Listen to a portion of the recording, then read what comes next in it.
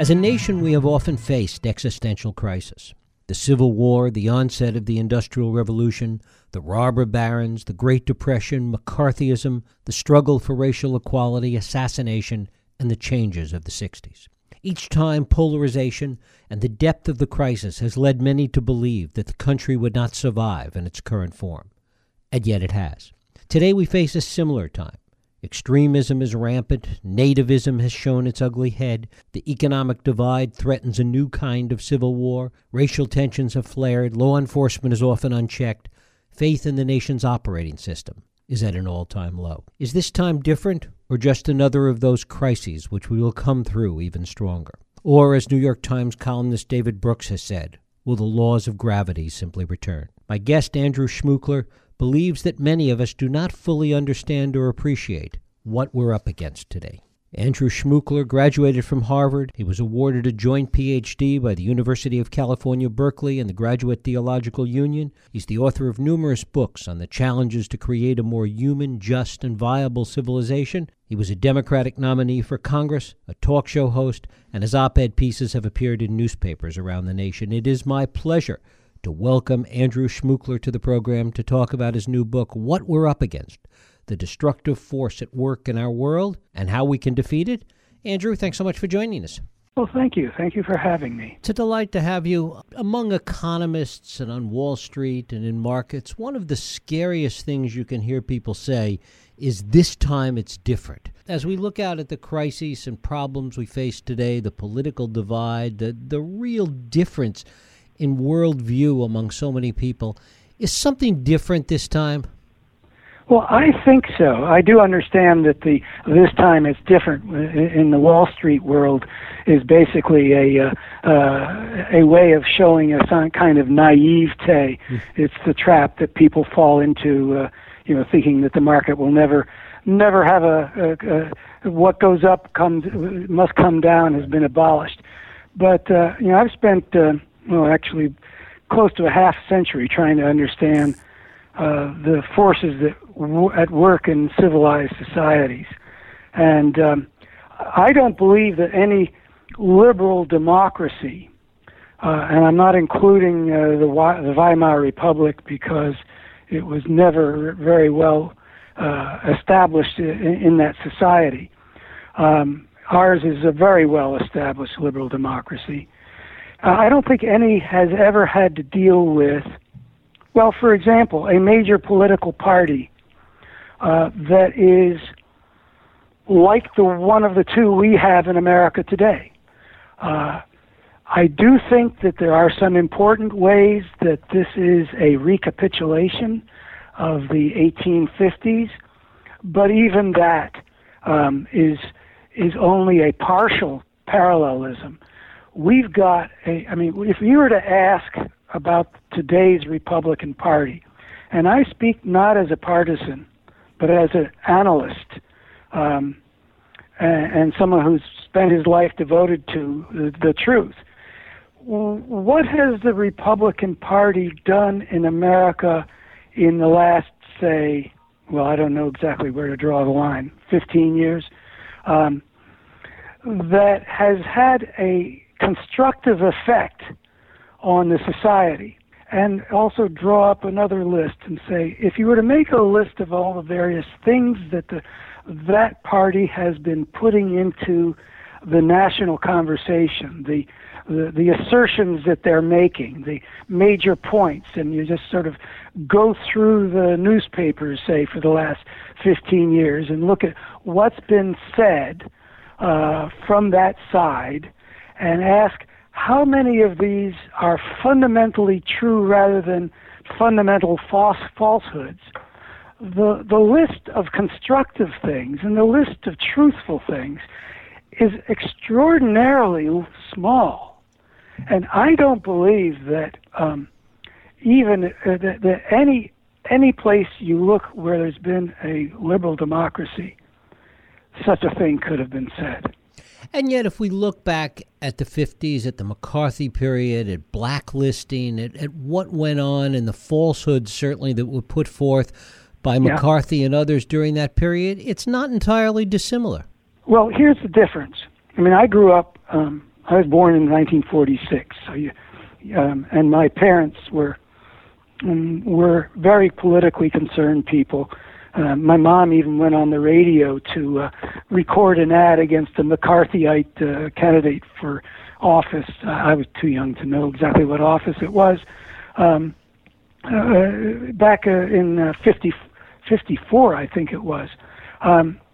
So, and the Army McCarthy hearings were on, and I understand that the McCarthyite witch hunt was a very dark time that had little integrity, and in that sense it was similar, and it imparted brokenness to our society, and in that respect it was similar. But here's what's different.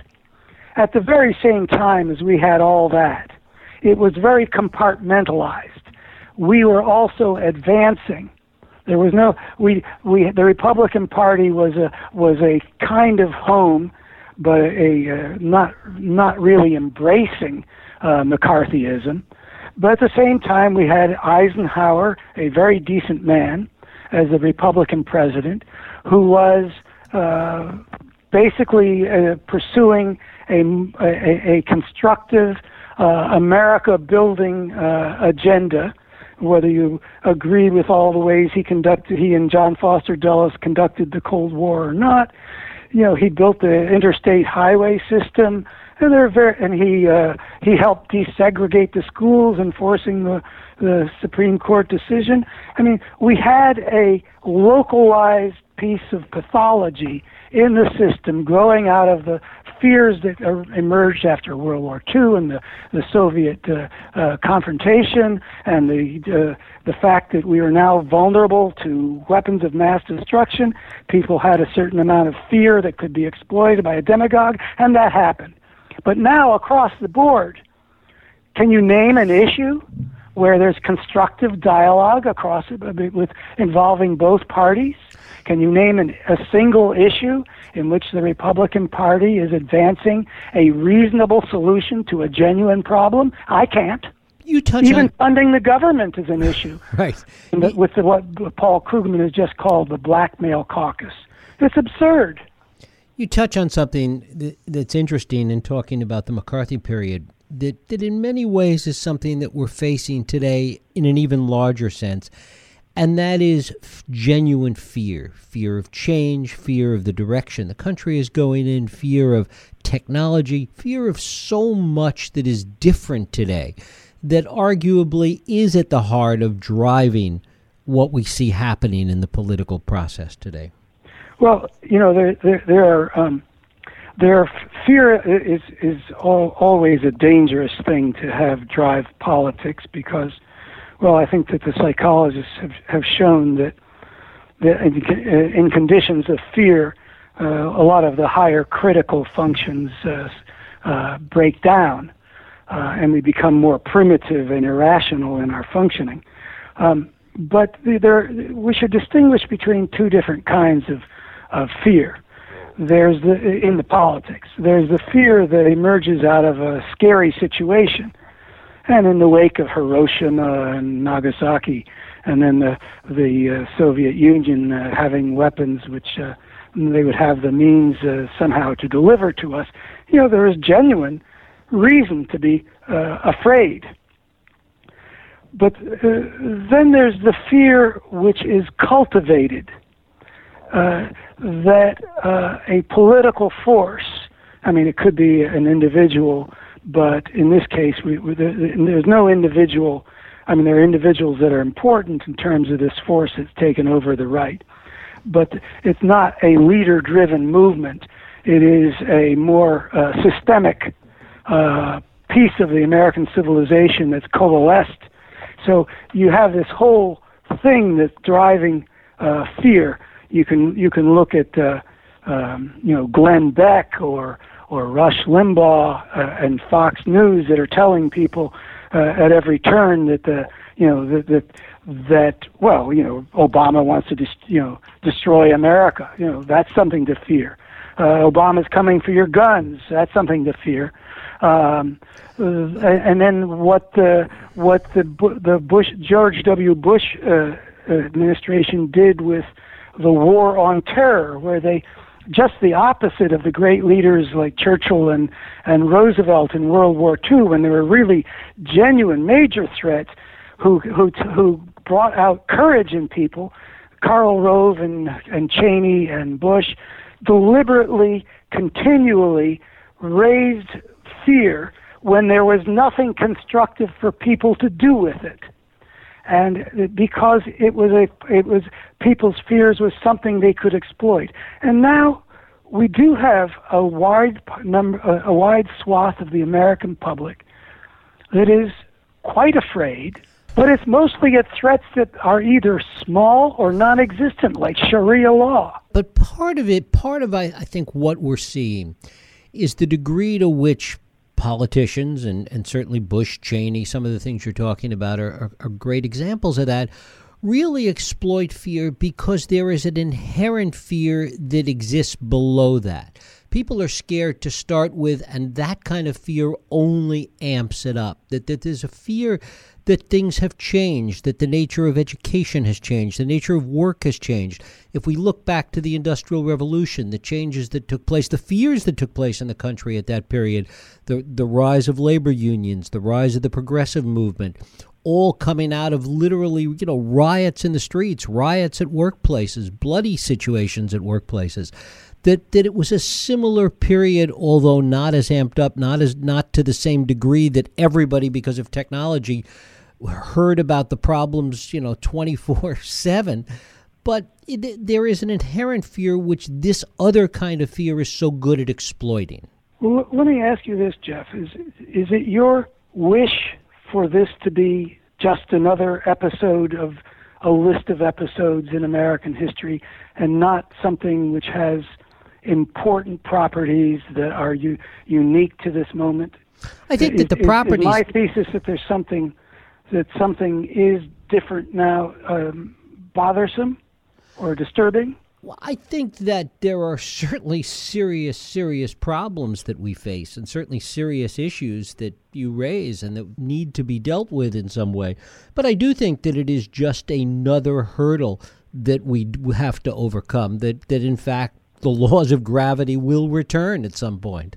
Well, as for what the future holds, I don't pretend to know, and I really don't think anybody can know whether we're going to go back uphill toward being more of a city on the hill at some point, or whether we are on a downward slope that we will not be able to arrest. I really don't know. It could go either way as far as anything I know. But in any event, there are some things I believe are unique. Now, let me just answer what you said specifically, which was that there are fears underneath. There are always fears in human beings.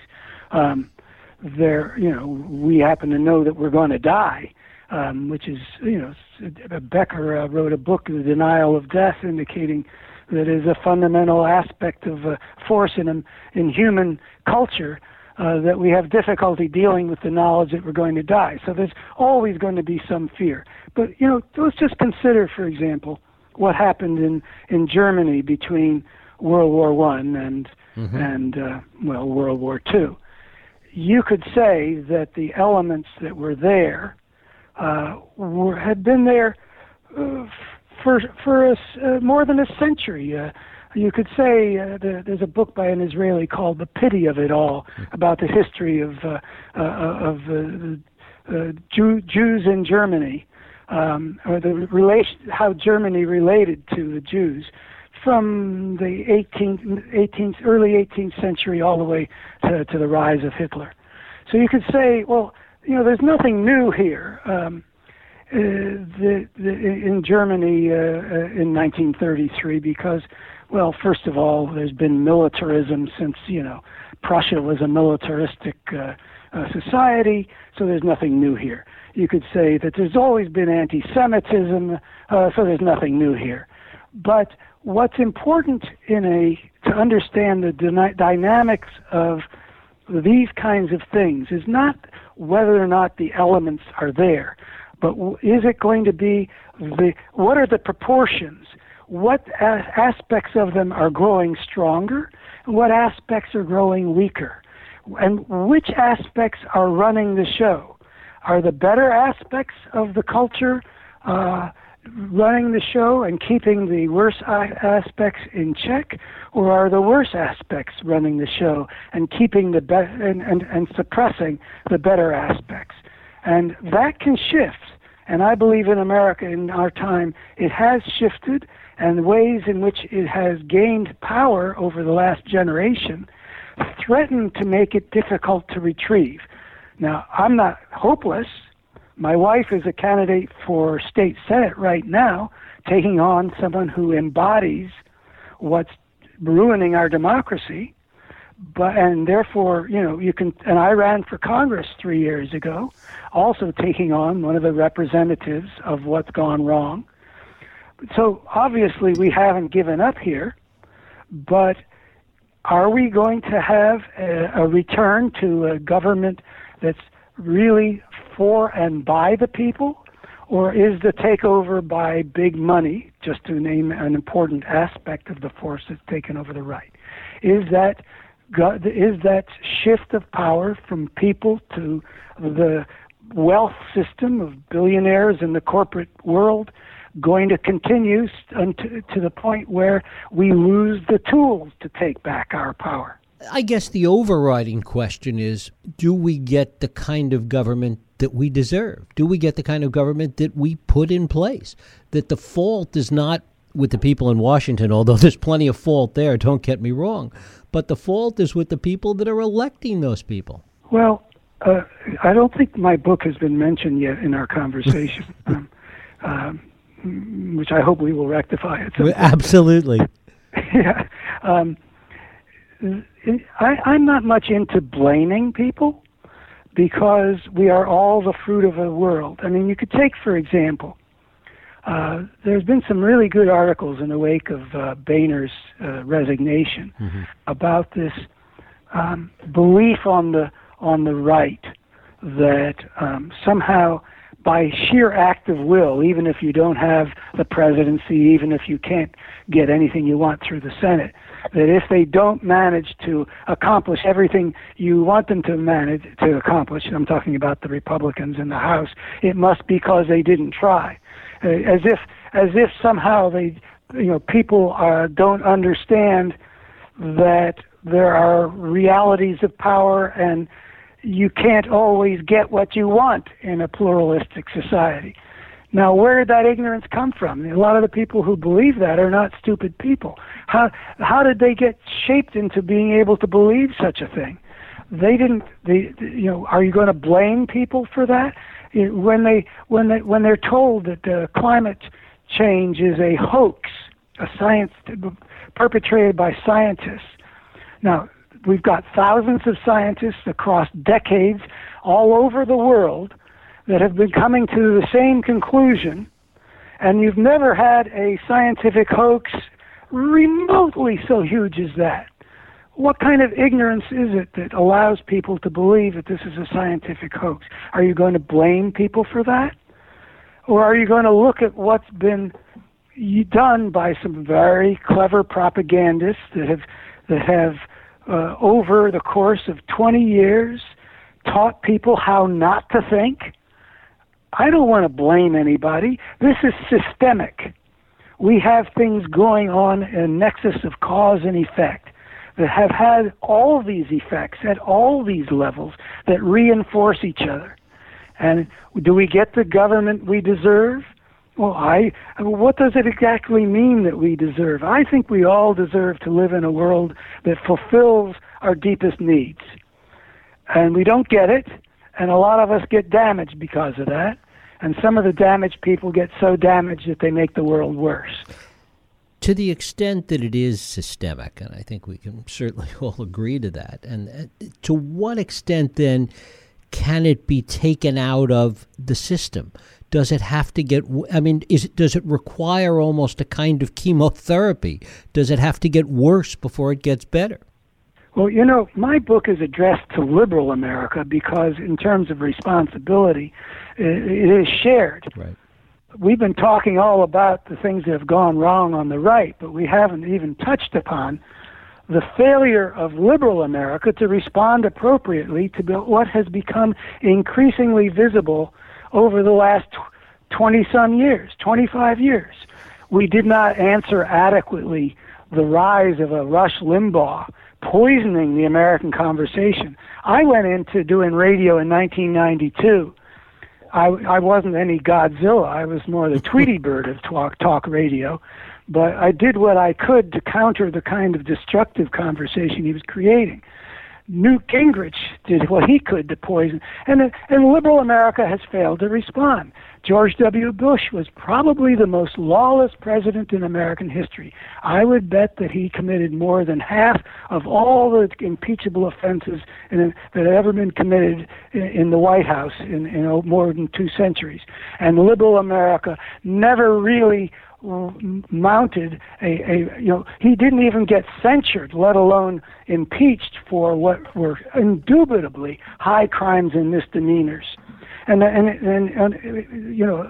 open my book, What We're Up Against, by talking about the 2014 election, which was a disaster for the Democrats, because I would say they didn't even raise what should have been the central issue of that election, which was that the Republicans had, right before our very eyes, done everything they could to cripple the American government and thwart the ability of our government to do the people's business, which, as far as I'm concerned, is, on the face of it, a betrayal of the country. The least productive Congress in American history, and they didn't make that essentially treasonous act the central issue of the campaign. So I think that the chemotherapy that's required is a strategy which I call see the evil, call it out, press the battle. And the weakness on the part of liberal America is what I try to explain and what I try to counter by lighting a fire with this book. Talk about the explanation a little bit. Talk about the reasons that you lay out that have led to liberal America taking the positions, taking the back seat, as you say.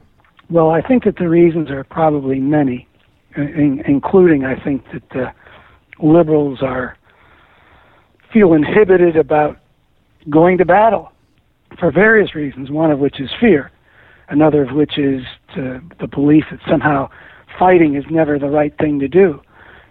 So the spirit of Neville Chamberlain needs to be replaced by the spirit of Winston Churchill. And I'm a guy who has 20-year history before this era of trying to build fences, build bridges between different points of view. That's what I try to do in my radio work out here in the Shenandoah Valley. So that's one thing. But I think that there's a more fundamental thing having to do with a worldview in which the moral and spiritual dimensions are not taken with this as seriously, as much as deeply to heart as they need to be, because they are at the core of the human condition and the human predicament. There's a belief that has gone into the into the intellectual culture that questions of value are somehow matters of opinion. That issues of right and wrong, good and evil are not really. They're idiosyncratic. They're matters of individual judgment. And I try to describe some of my encounters with that attitude.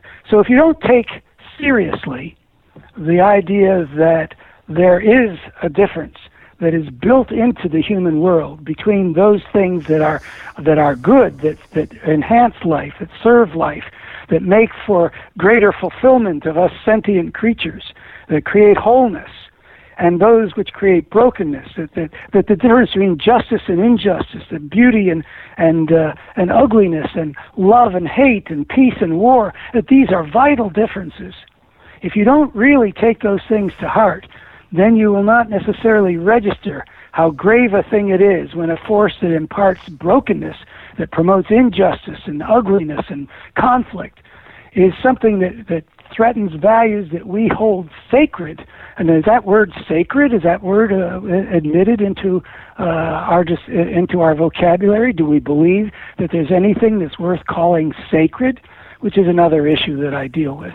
If you don't believe that these things are fundamental and important, then you end up with a condition that William Butler Yeats, the great poet, described in a line where the best lack all conviction and the worst are filled with a passionate intensity. And that is indeed the world we live in today. That is the condition of America. I think it may be changing. I mean, look at the Feel the Burn, the tens of thousands that are turning out for Bernie Sanders, who speaks pretty straight about what we're up against. He doesn't use all the language I do, and I wouldn't necessarily recommend he do in his position. But he's pointing toward the theft of our democracy. He's pointing toward the stacking of the deck against average people, where the wealth system is draining the lives of average people to give to those that have the most. He's pointing to the climate change denial that is threatening the future of our children and grandchildren. He's pointing toward the important things. He doesn't use all the strong language I would like to have used. But the other thing that I want to just touch upon very briefly in terms of my answer to your question is that the question of good and evil is one to which I try to provide a well thought out answer that has to do with not condemning people as evil, but seeing how there are nexes of forces, some of which are constructive, some of which are destructive, and that there is a dynamic always operating in civilized society of a conflict between these two sets of forces as to which one will shape the evolving nature of the system and the destiny of the people living in that system. And that is what's happening in America in our times, and the battle has not been going well. Talk a little bit about that whole issue of good and evil and the degree to which it should or should not be a part of political dialogue. Well, I mean, I've been using the word evil. I guess I started this mission in 2004. That's when I saw what I saw. I mean, I had sort of understood that there were some things going on, but I didn't really get it until the fall of 2004.